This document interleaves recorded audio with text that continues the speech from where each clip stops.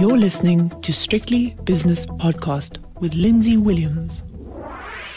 2021 was an incredible year for most asset classes. What about 2022? What's going to happen? Let me speak now to Chris Freund, who's co-head of SA Equity and Multi-Asset at 91 in Cape Town. Now, Chris, we can't get into the semantics for various reasons of your strategy's performance over 2021. No. But I would imagine that you, your colleagues, and more importantly, your clients, had a very gratifying year. It was a very strange year, Lindsay, because, yes, they did. I mean, the whole South African asset management industry, in fact, global asset management industry, had a stonker of a year, having fantastic returns. Equity returns in the region of 30-odd%. These are not ours. These are sort of broad index returns, yes, index-like returns, and balanced fund returns of sort of 20+%. I mean, these are fantastic returns when inflation is somewhere in the region of 5%. I mean, this is hallelujah days. And who would have thought that in a year where we were still bedeviled with, COVID and this global pandemic and economies were sort of on life support systems and partially shut down still. So a lot of my mates are saying, how the hell does this work, Chris? The Main Street is shut and yet Wall Street is roaring ahead. And as you well know, it's Wall Street's job to react to what it thinks is going to happen tomorrow, as opposed to what is happening today. And the general view, all the way back from November 2020, when the first very good vaccination news came out, I think from Pfizer or Moderna, the view was that this is a relatively short-term issue, this COVID issue, and that it's not a sort of a structural economic imbalance and it will disappear quite soon. So economic growth will revert in time and hence markets went up in anticipation of that. Yes, they did. And of course, there's something that we'll expand upon later in the interview. But my general view is, as a layman and broadcaster, is that something has changed. It changed at the end of last year and will continue into the new year. And that is the price of money. In other words, interest rates and the looming spectre of inflation, which has been looming actually now for more than a year. So things might change unless it's managed responsibly. And I tend to think that after a few little wobbles, that the price of money is being managed in a responsible fashion. Would you agree with me? Yes and no. What we're seeing this time around is something we've never seen before. With respect to the sort of price of money or the way central bankers are attempting to manage monetary policy. They basically told us that they are going to be purposefully late in raising interest rates after this recession in order to be extra sure that the sort of economic implosion, self-inflicted economic implosion from the hard lockdowns, was over, and that growth had got to a self-sustaining path and had some traction. They said, we are going to be late. And boy, they were. So normally, interest rates would have been going up for quite a while already. You don't need these recession-like emergency low interest rates when you've got a clear sense that the recession is over and the economy is on a recovery path. So that was very different. Yes. And then what's changed as well is if you cast your mind back, I don't know, even just 3 or 4 months ago, 5 months ago, the general view was that interest rates in America, for example, which are the primary driver of global markets, were only going to start rising in 2023. And in fact, they were going to ease off on sort of buying government bonds in this quantitative easing only in September 2022.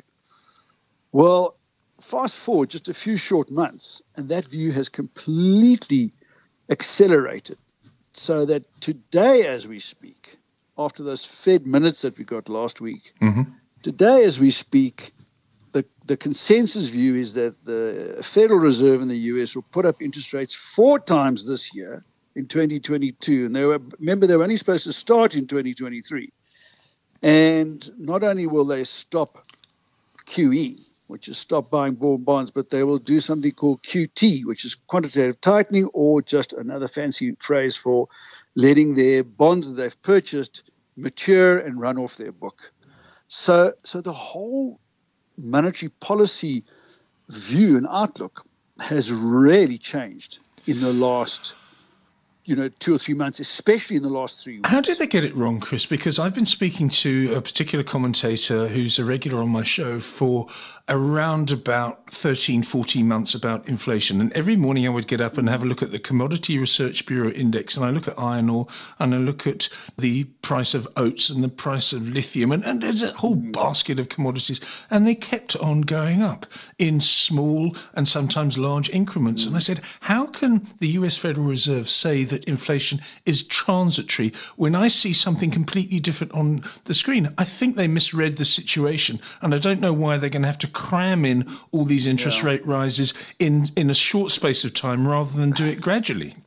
I don't think it's as simple as that. I think there's a bit of a hindsight. Or you said it wasn't a hindsight bias. You guys had this view, in advance, but I don't think it was as simple as that, because the Fed clearly did get it wrong, and they're owning up they got it wrong. But what they thought, and it wasn't entirely unreasonable, was that a lot of the reasons 6-9 months ago that inflation was starting to warm up a lot were because of all the disruptions and dislocations related to sort of COVID-inflicted economies. Things like airfares recovering from their sort of uber low, almost zero like airfares 24 months ago when this thing hit, and car prices going through the roof because there's, this famous chip shortage, etc.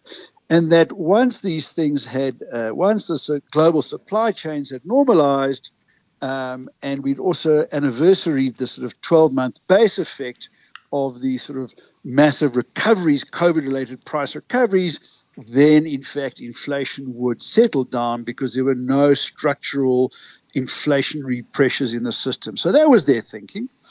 So what changed, how they got it wrong, was first of all these sort of supply chain issues haven't normalized as fast as we all thought they were going to. The sort of this deglobalization that's going on, where it's sort of every country for themselves now to try and ensure that they've got sufficient parts and supplies has meant that the import-export chains have been clogged up.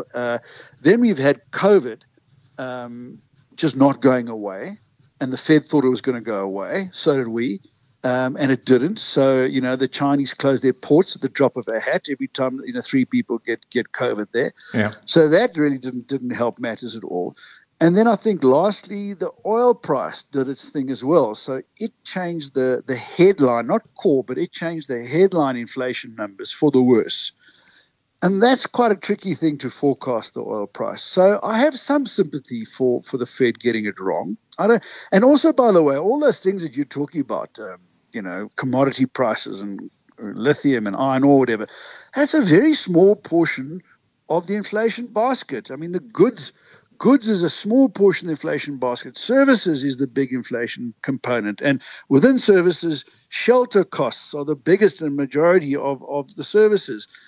So, there's a lot that goes into these inflation forecasts. Yes, and very well put. It's not our job to talk about macroeconomics, but it provides an interesting foundation for what I'm going to ask you about now, and that is your role as co-head of SA Equity and Multi-Asset at 91. And let's start with SA Equity. What a fascinating year. I mean, again, as a layman, I look at it and I think what stands out for me on the JSE Securities Exchange is delistings and the divergent sector performances within that asset class of equities. Give me a brief synopsis of what your 2021 assessment is. Looking backwards at 2021. Looking back in order to look forward, sure. yeah. So as you say, delistings is always a bloody shame when it happens in South Africa, because this universe of opportunity just continues to shrink. It normally happens when private players sense there's unreasonably good valuation in the market, and there's some sort of opportunities, long-term opportunities, because some reasonably quality companies are just trading too cheap, and they come in and they offer a fat 20-30% discount to what's a really cheap number, and they delist the company. And that has happened a lot, and that's a shame. But in terms of the different sectoral outlooks, we happen to have at 91 a reasonably good year for our clients in terms of equity selection. And it was really based on a lot of what we call the SA Incs, the sort of more domestically orientated companies, like the sort of banks and retailers, recovered in price quite a lot as the market came around to the view that things were less bad than they expected. Not that they were good. No one's suggesting that, the economy was on fire last year, but they were just not as bad as people initially thought, especially things like the bank provisions and stuff like that have been well documented that they over-provided initially. Okay. So we had quite a good year there. And then some of the platinum stocks had a very bumpy year, doing initially very well, then really doing badly. So if you got your timing on those right, you could also make some money.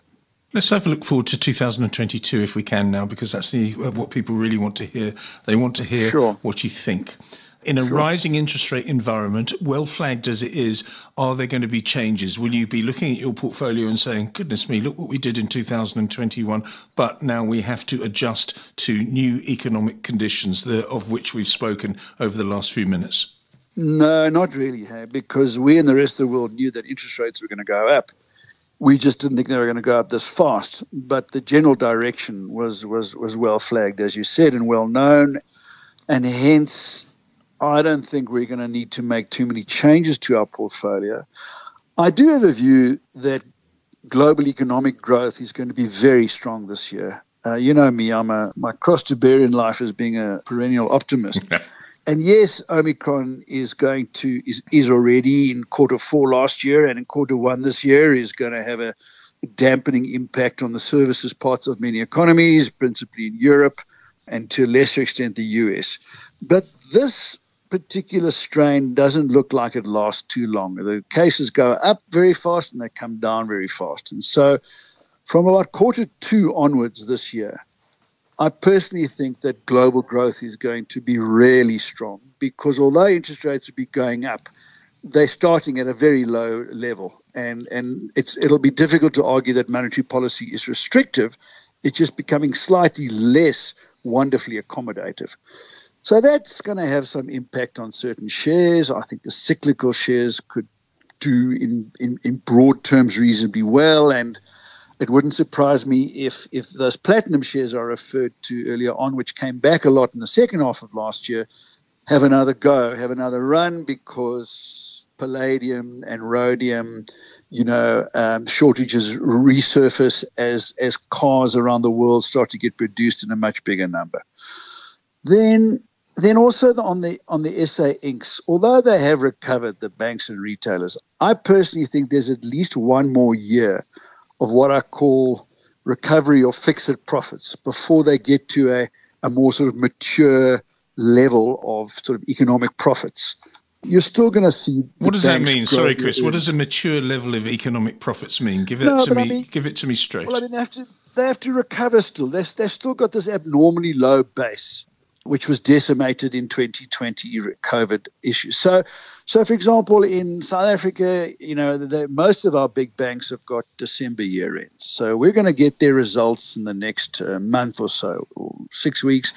We're going to get their 2021 results, and the profits are going to grow by, I don't know, anywhere up between sort of 80% odd. All right, which sounds fantastic, but actually it's not really. It's just sort of normalizing off a diabolically low base in 2020. So that's not the issue. The issue is, like, once we've got the 2021 results, do we get sort of 5 to 8% earnings growth for our big banks in 2022?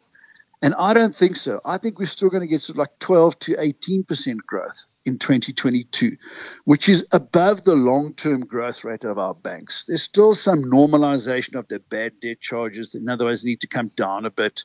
and transactional volumes are going to sort of recover a bit from where they were last year. So this is the last year where banks' earnings are going to grow abnormally strongly, 2022. Then from 2023 onwards, we should go back to nominal GDP growth, which is in the region of sort of 7 or 8%, and plus a little bit more if they're doing a good job. That's what I mean by that.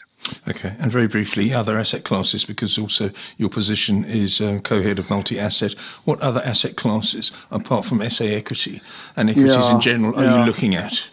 Bonds are a really interesting. SA bonds are a really interesting thing right now, really interesting asset class, because like a good two-handed economist, on the one hand, I could say to you, global developed market interest rate, bond rates are going up. They have already jumped by 20, 30 odd points in the first couple of trading days this year. And it's highly likely that the US 10-year Treasury yield rate of around 1.7, 1.8% is going to go up quite a bit more over the next year. That's bad for their price. Higher yields means you can make a capital loss. And so you lose money if that happens in development. So that should be bad for South African bonds or all bond markets around the world. On the other hand, sometimes SA bonds trade more like shares than bonds. And what I mean by that is that they trade on the sort of more on risk as opposed to yield movements. In other words, if global growth is nice and strong and the water is warm, then the sort of the outlook for sort of South African economy is good. Tax receipts, the outlook for tax receipts is good. And in fact, our yields are very high right now. So our bonds look very cheap right now. So in fact, that scenario would suggest that bond yields in South Africa have space to fall, and you make money as bond yields fall. So there's this countervailing force, and I don't really know which is going to be the winner. I have to, it's my job to have a view on these matters and to have a considered view. And yes, for what it's worth, we have a sort of slightly long position in SA bonds, quite a big position, with the view that there's still the scope for bond yields to fall and for bond prices to go up is greater than, will more than offset the effect of rising bond yields. So the 9.5% 10-year bond yield in South Africa, which was the last time I looked at it this morning on my screen, presents an opportunity, provided, of course, that the rand behaves itself, Chris. Oh, the rand's going to behave itself. Since I've been 26, people have been worried about the rand. The rand is nothing more than an emerging market, another emerging market currency. It's not special. It just feels special because we live here and we have to put up with all the political shenanigans that go on around here. So what moves the rand are global events. On a weekly basis, we sometimes shoot ourselves in the foot with, Eskom lights going off or something like that. But actually, that rapidly corrects itself. On anything more than a 1 or 3 month view, the rand just takes its cue from what's going on with all the other emerging market currencies. So what's your view on all the other emerging market currencies? Well, first of all, the kahuna of emerging market currencies is China, the renminbi. Yes. We take our lead. That's the sort of North Star of emerging market currencies. And last year, it was strong, and it certainly helped stabilize all EM currencies as it sort of held a very strong line. Secondly, emerging market currencies like growth and don't like it when global growth falls over. So if growth is going to be strong this year, then the broad asset class of emerging market forex should behave itself. So I don't think this time next year the rand dollar exchange rate is going to be that different to where it is today, at where somewhere around where is it, the 1560, 1570 level. And if you really push me into a corner and say you've got to choose one way, is it going to be slightly stronger or slightly weaker? I would say the rand dollar exchange rate is going to be slightly stronger this time next year as opposed to slightly weaker, because global growth is still going to be strong, and that is a useful environment for EMFX. I would never try to push you into a corner, Chris, because I know that I would come off worse. So thank you very much for your lengthy analysis and excellent analysis. Chris Freund is the co-head of SA Equity and Multi-Asset at 91 in Cape Town. The views and opinions expressed in these podcasts are those of Lindsay Williams and various contributors and do not reflect the policy, position, or opinion of any other agency, organisation, employer, or company associated with strictlybusinesspodcast.com. Assumptions made on the analyses are not reflective of the position of any other entity other than the speaker or the author. And since we are critically thinking human beings, these views are always subject to change, revision, and rethinking at any time. Please do not hold us to them in perpetuity.